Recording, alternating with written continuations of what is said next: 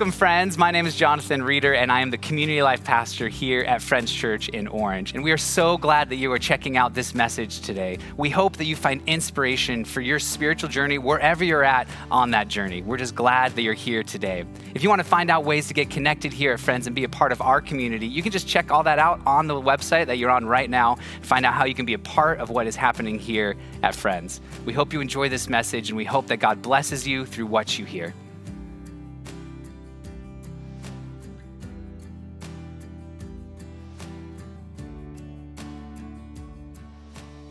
Thrilled that you guys are here. My name's Kyle. I get to be the lead pastor of this campus of Friends Church. I'm the old guy around here, and so welcome. We are thrilled that you're here. Many of you are part of our church family. I get to see your faces. Welcome back. And lots of you guys may be new. This is your first time being here, and we're honored that you would be here and join us. As Sean mentioned, we're concluding our All Things New series.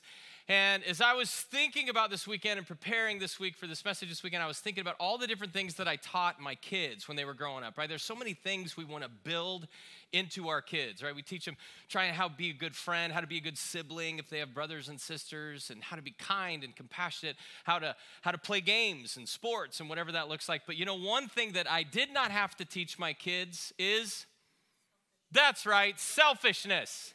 And you didn't teach your kids that either. And nobody taught you that. It's just in you, right? From the moment we start, we get toys, we get clothes, we get whatever. It's just, well, even if it's not your family, take them to the park, right? With the skateboards or the bikes, and all of a sudden it's like, wait, that's my skateboard, that's my bike, that's my ball, you can't play. Just everything's mine, right? It's just, are these just my kids? You're looking at me like this is just my family right now. It's like, this is us, I know that.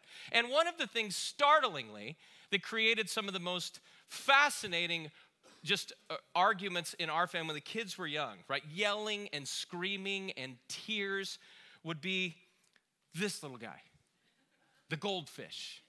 Any of you familiar with the goldfish, right? These could create some of the most heroic scenes and arguments, whether it was in our own home or at a restaurant or in the back of the car, I've ever seen in my life. You'd put out a few of these for the kids, and all of a sudden one would be done and one wouldn't, and they'd start grabbing. It's like, ah, and screaming, and he'd take my goldfish, and whatever it is, and all these things that we're trying to teach them. And I would just say, I remember blurting out once, okay, look, when you share, there's always more. So just give them a couple. And then in the back of my mind, I'm thinking, do we have more? Like, I'm thinking, do I even have more goldfish at this point? I hope I do, or this is going to be really bad. It's going to be incredibly painful for all of us. But here's what I thought. You think that we would grow out of this, and we don't. And I remember specifically my sister, I have one sister, and she and I were in high school. And I was in high school in the day when, like, you guys remember Ocean Pacific and Lightning Bolt, Maui and Sons? Anyone? Those were the brands of that day, right? So again, I'm comfortable with my age. So anyway, we had this sweatshirt that both of us loved. This Maui and Sons sweatshirt, black, cool logo, everything. And so we would fight over it. And I'd be like, this is mine. And she's like, no, it's mine. Mom gave it to me. We're teenagers fighting just like kids over goldfish. And so one day I decided I'm gonna solve this. And I cut the sleeves off the sweatshirt. That way I knew she wouldn't want to wear it anymore. And I'm like, now I get it. I get to wear it. You seem startled by that I'm so capable of evil like that. But it's like, that's just what I do. So the bottom line is nothing changes. Like we are willing to sacrifice even relationships for things, for stuff, to hold on to it because it's mine. We're willing to sacrifice not just relationships with each other, we're willing to sacrifice our relationship with God over holding on and clinging to things and saying, this is mine. And that's why I'm so glad that you guys are here this weekend of our All Things New series, right? We've been, how do we find renewal in the midst of the ruin of this world and even our lives? And we've looked at these foundational rhythms of renewal that got established in the early church in Acts, and then we live them out today as a church family. So if you've been here, just quick recap over the last few weeks. We looked at gather and grow and go, right? The idea of gathering, and you guys are crushing this one, by the way, because you're all here. Well done. Right? But the idea of being together, just to remember who God is, to be encouraged, to listen for his voice, to let him speak to us and encourage one another, to grow together. We know that we will never become everything God created us to be by just coming to church for an hour on Sunday. And so we got to get together. We've got to grow with one another in smaller groups. That's why we do things like men's, which is launching next week, women's, which is Alpha. We had over 50 people at Alpha last Thursday night. It's amazing. Just come on, join, because we got to grow. We got to become who God called us to be. And then we got to go, like Kylie was saying. We talked about that last week, right? We've got to go towards the world. We've got to go towards the people who are marginalized and feel distant and so far, right? From God and from one another and relationships. And so today we're going to look at part of then this foundational rhythm that fuels all that, and that is the idea of giving. What does it look like to give, right? To combat the selfishness that literally is born into every single one of us. Giving is a powerful discipline, a discipleship tool, a rhythm of renewal that God gave so we would experience the best of Him and the best of one another. So I'm so glad you guys are here today. Take out your Bible if you brought your Bible with you. Turn to 2 Corinthians. 2 Corinthians chapter 9. If you need a Bible, there are always Bibles right back there at the Connect corner. We'd love to have you grab one. You can take it with you, right? Just write in it, whatever. But I love that you bring your Bible. So 2 Corinthians chapter 9. I'm going to give you a little context as you're turning there, give you some time. Remember, one of the things you got to know is just a little disclaimer. In the Bible, there's about 500 passages on prayer, for example. In the Bible, there's about 500 passages or so on faith and what it looks like to live out a faith with God. In the Bible, there are over 2,000 passages on giving and money, right? And finances and generosity, over 2,000. So two things we learn quickly is, number one, that this is something that's very close to God's heart, and it's something that's very important for all of us. The second thing you got to realize, this is going to be a long morning. Totally kidding. We're not going to cover all 2,000. I'm only choosing one. But part of that then is it would be impossible for me to even try and paint the grandest picture of all that giving means for our journey with Jesus. So we're just going to look at one passage today. The one that we're going to look at, right? A letter from Paul. If you were here last week, we talked about Paul. Paul wrote to the church, to believers in Corinth. And here's the thing, the first few verses of this, you know what he's doing? He's just encouraging them, and he's affirming them, and he's saying, you guys are amazing. The way that you've already been so generous and kind, remember, you guys are awesome, and he's just encouraging and loving and affirming because he's actually sending a couple guys to go bring more money back for the church in Jerusalem. So the first 5 verses, he's just affirming and encouraging and reminding them of who they are, which I love because that's us. Like that's this church. If you've been a part of this story, that's amazing what we get to do. You've gotten to hear stories already that Kylie and Sean were sharing just about the generosity. So we pick up the story in verse 6. Paul says, remember this, a farmer who plants only a few seeds will get a small crop, but the one who plants generously will get a generous crop. Now, pretty simple, you got to remember, talking to those days, the listeners, agrarian culture, they saw and were in and among farming every single day. And yet, I believe it translates for us today pretty well, right? I love the Bible. I say this all the time. It's not as complicated as we want to make it, right? And here's what he's saying, really simply. What you give impacts what you get. Sound right? Right? I mean, what you give impacts what you get. And then he uses this farming illustration. So let's just use goldfish, right?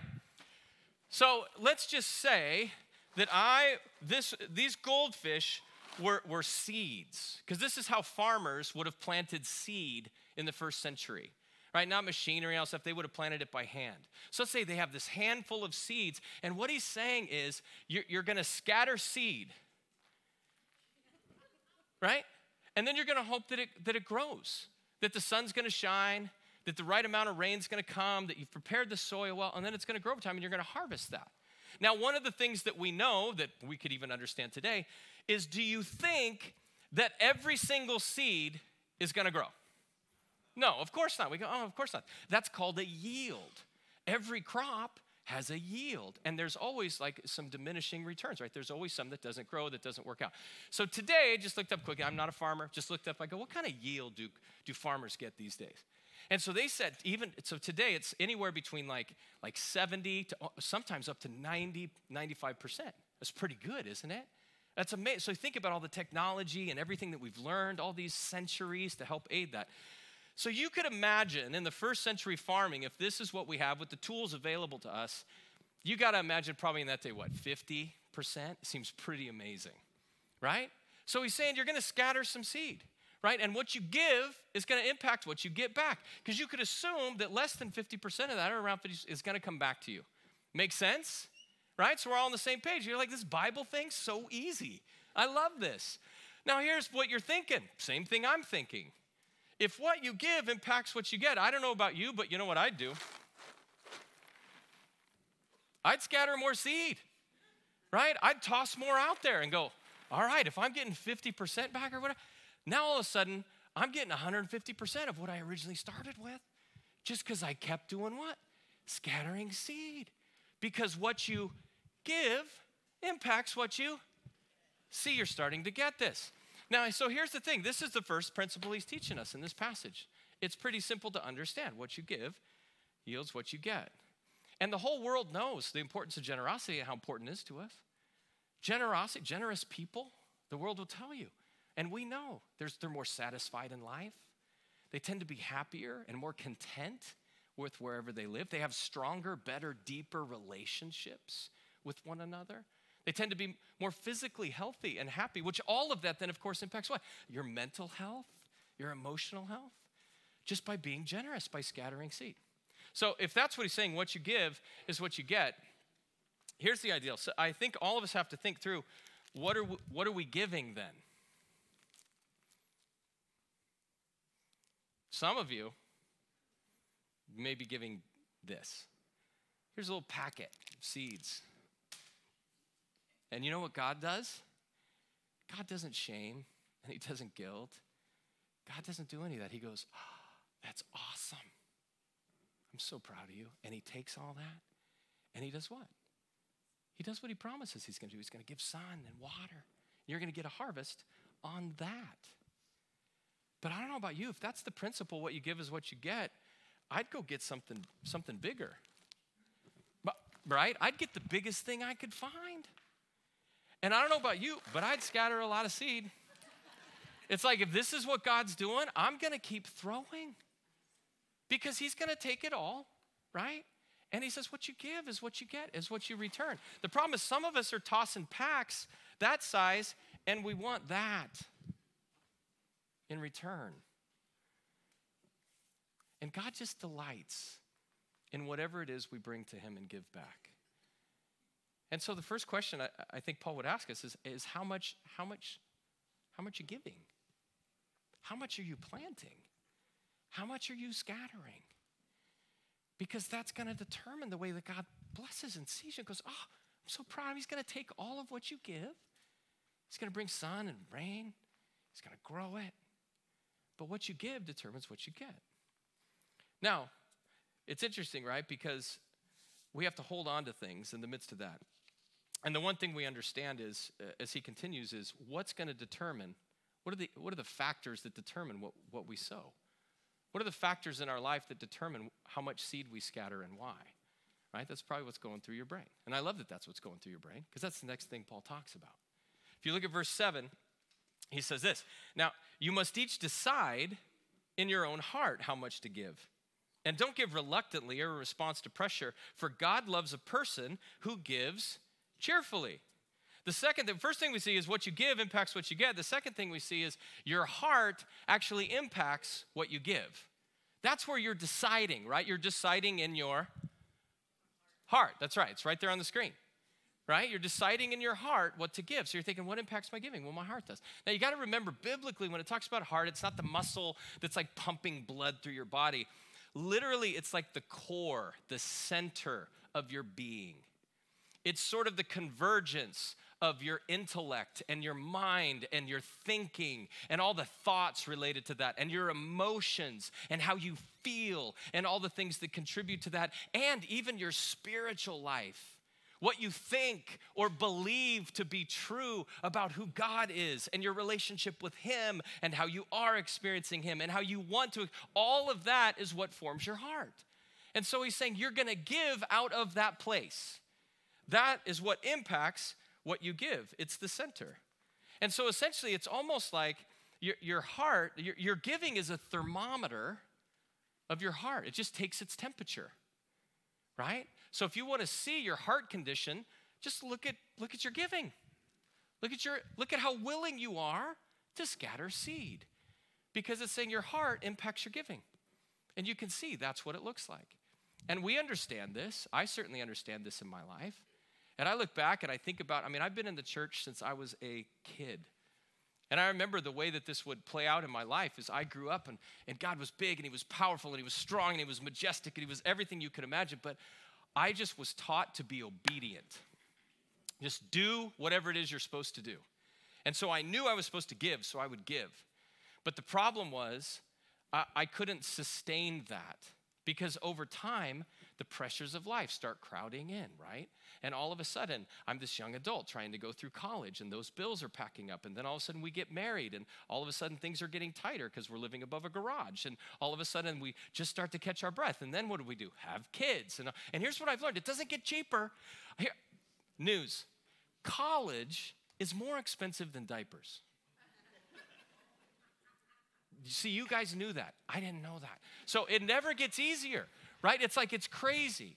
And so the bottom line is when I was younger, like my heart would impact my giving because my thoughts and my emotions, the fear that I had of not being able to provide, even my view of God that he was withholding and he was only going to bless me if I could give, but I wasn't giving. And then it just created this spiral of guilt and shame. And that's why it says, don't give out of guilt, don't give out of shame, right? But just take your temperature and look and see what's going on in your heart, what's going on in your emotions. And here's what I love, that it tells us how to give. How does it tell us to give? In a word? Cheerfully, that's right. Okay, so the Greek word there, this is just fun. The Greek word that is used there is the word hilario, which of course is where we get our word. See, you guys are scholars. You didn't even know it. Look how easy this is. You just start laughing. You're like, hilarious. Think about the things in life that you go, oh, that's hilarious. And what do? You laugh, right? It's like, let's create a great laugh track right now. Like if something's hilarious, on the count of 3, give me your best fake laugh. 1, 2, 3. Okay, now look, this is what he's saying giving is supposed to create in your life. It's supposed to be hilarious, right? So when all of a sudden, when we start talking every weekend about generosity and this slide comes up, we should go 1, 2, 3. Oh, that's the best. That's what's supposed to happen. Unfortunately, what often happens is we start scrolling our phones and like, oh, okay, wait a second. I think maybe it's a good time to get coffee, and I just walk out. Because it's just taking the temperature of our heart. Just figure out, why is that? And it's just an opportunity to go, how am I thinking about giving? How do I feel about giving? What are the barriers to that? And it's just a great way to take the temperature of our life. Not only that, here's what's beautiful. Jesus kind of flips this. And not only is it a thermometer, but the reverse is also true. Look what it says in Matthew chapter 6. Jesus talking to the people about giving in the kingdom, he says this, wherever your treasure is, there the desires of your heart will be also. So in other words, it's not just that your heart impacts what you give, where you give impacts your heart. So all of a sudden, where we give and where we scatter seed and where we're sowing, that actually can aim our hearts. Instead of being just a thermometer of what we're thinking or what we're feeling, it becomes a thermostat. You can set the temperature of your life with your giving and your generosity. That's what Jesus is saying here. Because he's saying your heart is actually going to follow your money, right? And oftentimes it's easy for us to identify places where we are moved emotionally, and so we give as a response, which is fantastic. And Jesus says the opposite's also true. Like where your treasure is, where you're investing, where you're scattering seed in your life, you know what's going to happen? You're just going to move that way. Your heart's going to be drawn to those things as you start to see this crop and this harvest of relationship and joy and hilarious and abundance and cheer that's where you're going to go. And so that's what he's telling us here. It's a great invitation to have your heart follow your money, not just to take your temperature, but to set the temperature of your life, even spiritually. And like I said, that's kind of my story and my journey. I started at this place of seeing God as being overbearing and withholding, and that there wasn't going to be enough. And so I'd have to hold on and protect. And what I've seen over time is I've continued to trust and to scatter seed and to believe that he is dependable and that he's good and he's true to his word. I've experienced it personally in my own life. And so then I reach a place where all of a sudden my heart is moving so much more towards the things of even his kingdom. But I didn't start there. Nobody does. But giving becomes this powerful tool to set the temperature of your life and move towards the things of God. Have him affect you. So I think the second question is how's your heart this morning? I mean, just even as we're on this adventure and this journey together already, what are you thinking? And what are you feeling? And what are you resonating with? What brings a smile to your face? A sense of cheer and joy and contentment. What are you wrestling with?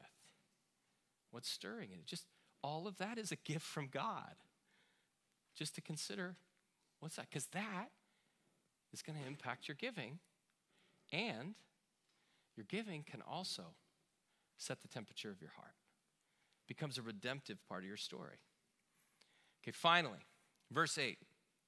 Paul writes this, and God will generously provide all you need. Then you will always have everything you need and plenty left over to share with others. As the scriptures say, they share freely and they give generously to the poor. Their good deeds will be remembered forever. For God is the one who provides seed for the farmer and then bread to eat. In the same way, he'll provide and increase your resources and then produce a great harvest of generosity in you. Yes, you will be enriched in every way so that you can always be generous. I love this, right? Again, clearly the first thing Paul wants us to understand is God has and he gives more than enough, right? Like God isn't on a budget. Right? So it's like he has and he gives more than enough. And he uses these powerful words, terms that anchor him back to who God truly is. That he is the author and creator of life and everything that we see and experiences. It says he provides seed for the farmer. If you go back to the beginning of harvest and seeds and all, did you ever wonder, like, where did seeds even come from? If that's the birthplace of a harvest, if that's the birthplace of plants or food, where did they come from? Well, they came from God. For extra credit, just go read the first couple chapters of Genesis. It's pretty short, and you'll get to see God creates everything. It's beautiful. It works together in harmony. It's powerful and majestic, and he creates light and dark and the sun and the moon and the stars and even water and rain and everything needed to do what? Not just create life, but it says he also doesn't give seed, he gives bread to eat. So everything that crops become, God's the one who created all of that. He's not just the author and creator, he's the sustainer of life. He's the one that created the ingenuity for all of those technological advances in the thousands of years since scattering seed by hand. That's God's gift to his people, right? And we're evidence of that.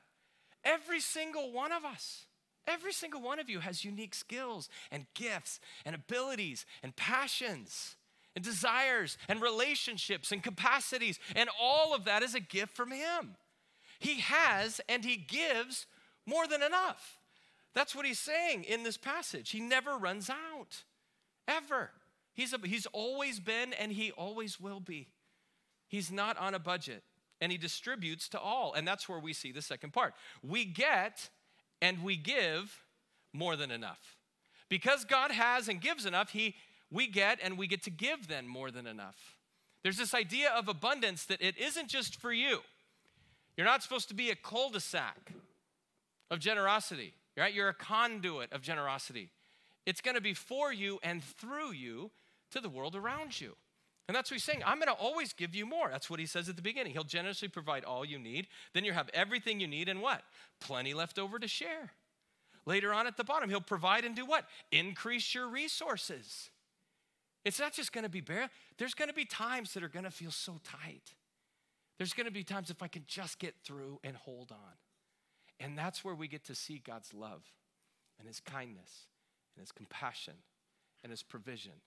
And we get to experience him personally in ways we never would through daring rescues. And there will be times where we get so much more than we need. And every time we get more than we need, that's what he's saying is, well, that's not all for you. That's to work through you to change this world around you. He wants us to become generosity addicts, right? We say here all the time, if you've been around here, one of the things we say often is we actually feel called to be the most generous people in the world. We want to startle the world with our generosity. And this is where it comes from. We don't just make these things up. If you're around here, one of the things we say a lot is whenever there's more, we know it's not for us. We know it's for others. This is where it comes from. This is just one of those 2,000 passages where God has shaped the thinking of our church family through thousands of years to impact this world as he impacts our lives. And that's where we get to see then generosity played out, even all through these foundational values that we've been talking about through this All Things New series. So I talked about gathering and how important it is, right? Because this is the place where we come together and we're encouraged and we remember that what? That God is good and that he's loving and that he has and that he gives so much to every single one of us. That's why we talk about generosity, and every week we say we do what? We bring an offering. This is the place we come and we give back as part of this gathering. Because this is where we get to startle the world with generosity collectively. And it's all in God's name. The things that we do that are amazing in the city, that get to transform and change lives, when it's partnered with and comes through the church, guess who gets all the credit? God. Not me, not you, not our volunteers. God gets the credit. And that's what's beautiful. That's why we gather. But here's one of the things. We know, like I said, we can't become everything that God's called us to be just by gathering. And we'll never experience all that God wants us to experience just by gathering, which is why we grow together. We have to get in smaller groups. We have to get in life groups where we look around and they're 8 to 10 to 12 people. And all of a sudden we're seen and we're known. And all of a sudden we get to walk these things out more personally. And that's where we get to tangibly care with and for one another. That's where we get to share and distribute resources to one another, even when we're going through the most desperate places. There are people in my life that have stood with me when we've walked through dark valleys financially. And it wasn't because of the big weekend. It was because of the life group that I was walking with. And that's why I'm always saying, do you know there's Alpha on Thursday nights? You should come. Do you know that there's a life group for you? You should get involved. Do you know that we have these men's things starting and these, like, because you're seen and you're known. And the sad thing is, so often as a pastor, I'll get emails or letters from people. They'll reach out and they'll say, I am in a desperate place. Can you help? And you need to know the first thing is we will always say we want to do everything we can do to help you well. But one of the questions I'll ask people in that process is, tell me about your life group. How are they responding? And more often than not, the people that are calling me or just emailing the church, you know what their answer is? I don't have a life group. I'm not in a life group. And you need to know that's why I want you to be in and with a group of people that will absolutely care for you through the most desperate seasons of life, including financially, in a way that the church might never even know about or can. That's also why we walked last week into our go value. Like, we have to create intentional pathways to say yes to the way we can meet the needs of the city and our community and the world as a church. We want to say yes to the opportunities that God gives us. It's because of the generosity, like you heard, that we get to say yes when the youth centers wanted to partner with us to open this space and others. We get to say yes when the city comes to us and say, hey, would you help find some solutions to love and care for and see our unhoused residents in this city? And you could see the fruit of what God's doing. When the world shut down because of COVID, we had people that said, we need to feed families. If stores are closed and nobody can work, 40, 50% of this city lives at or below the poverty line. we should help feed them. That's how our food pantry got started. So you get to see how this generosity is about going, finding intentional ways to be a part of that. And giving then becomes threaded and woven through all of it. That is the invitation God's giving us. So remember the goldfish. So the yelling and the screaming and the crying and the arguing of my kids. And remember what one day I just blurted out to them? When you share, there's always more. And I was praying with all of my heart that there was another thing of goldfish in the cupboard. And what I've realized over time in my life is that is a foundational value of giving that had been woven into my life through God's word and his church for years. And we have a heavenly Father that when we're arguing and screaming and crying and yelling because our goldfish have run out or we want to hold on and take somebody else's, you know what he says? When you share, there's always more. And he goes back and he's got a cupboard full of goldfish that will never run out because he's got all the factories that make them and the technology behind it. And he just smiles and says, you see, when you share, there's always more. And that's the invitation that we get in this passage. And that's my experience with God. And that's why I wanted to weave that not just into my kids, but into your life. Because I don't want you to miss anything that God has for you.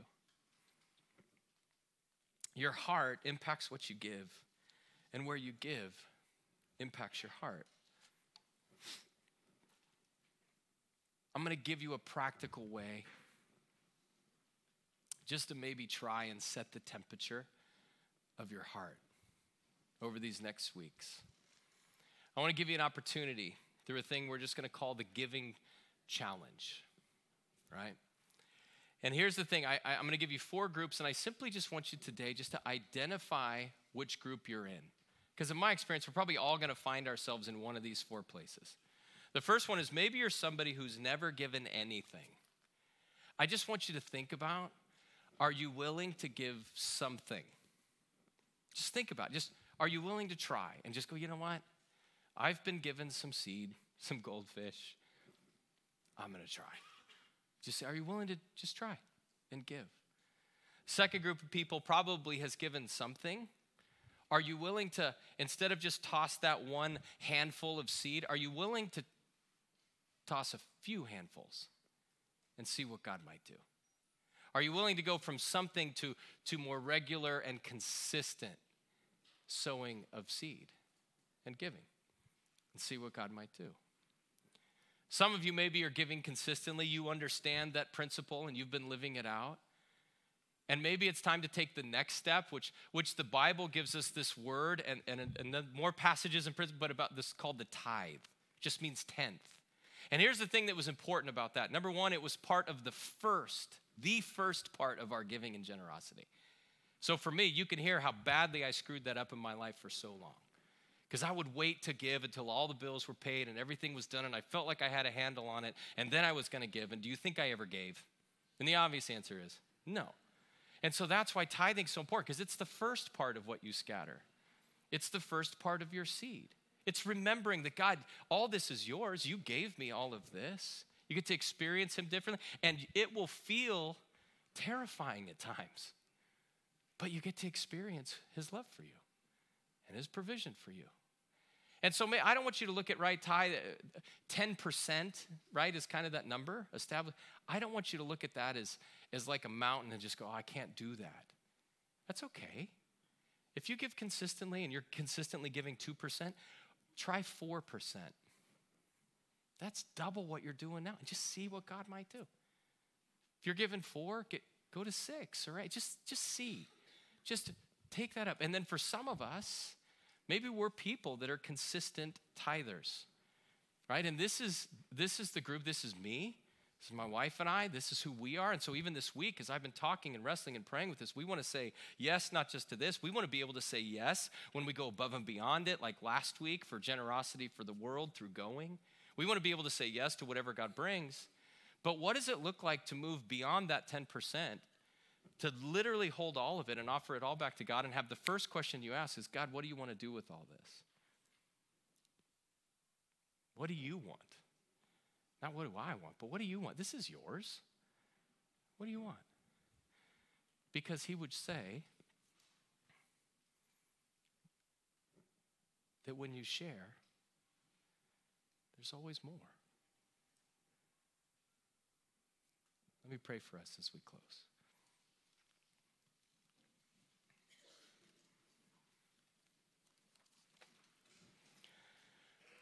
Father, I delight in the fact that you knew every single one of us was going to be here this morning. And I believe more than anything that you've been reminding us that you are good and that you're powerful and that you're loving and caring and that you created and own everything. And in that, as you see us, you delight over us. You created us in your image. You gave us unique skills and gifts and capacities and dreams and vision. God, and it's your heart to see all those things come to life. And so I pray, even in this rhythm of giving and generosity, God, that you would help us to move towards it with a sense of wonder. That you would help us to move towards it with a deep humility, acknowledging that all of it's yours. And God, that you would also help us to move towards it with courage, not being afraid or wondering, but God, knowing that when we take our next step, we don't take it alone, we take it with you. And by you, by your power, by your strength, by your Spirit at work within us. And so I pray as we continue just to listen today that your voice would be just the loudest voice above all the noise maybe that exists in our life through just the emotions of fear or doubt or anxiety or obedience, maybe the questions or assumptions that we've had. And God, you would just give us clarity in this moment of honesty and humility with you. We love you. We pray this in your name. Amen.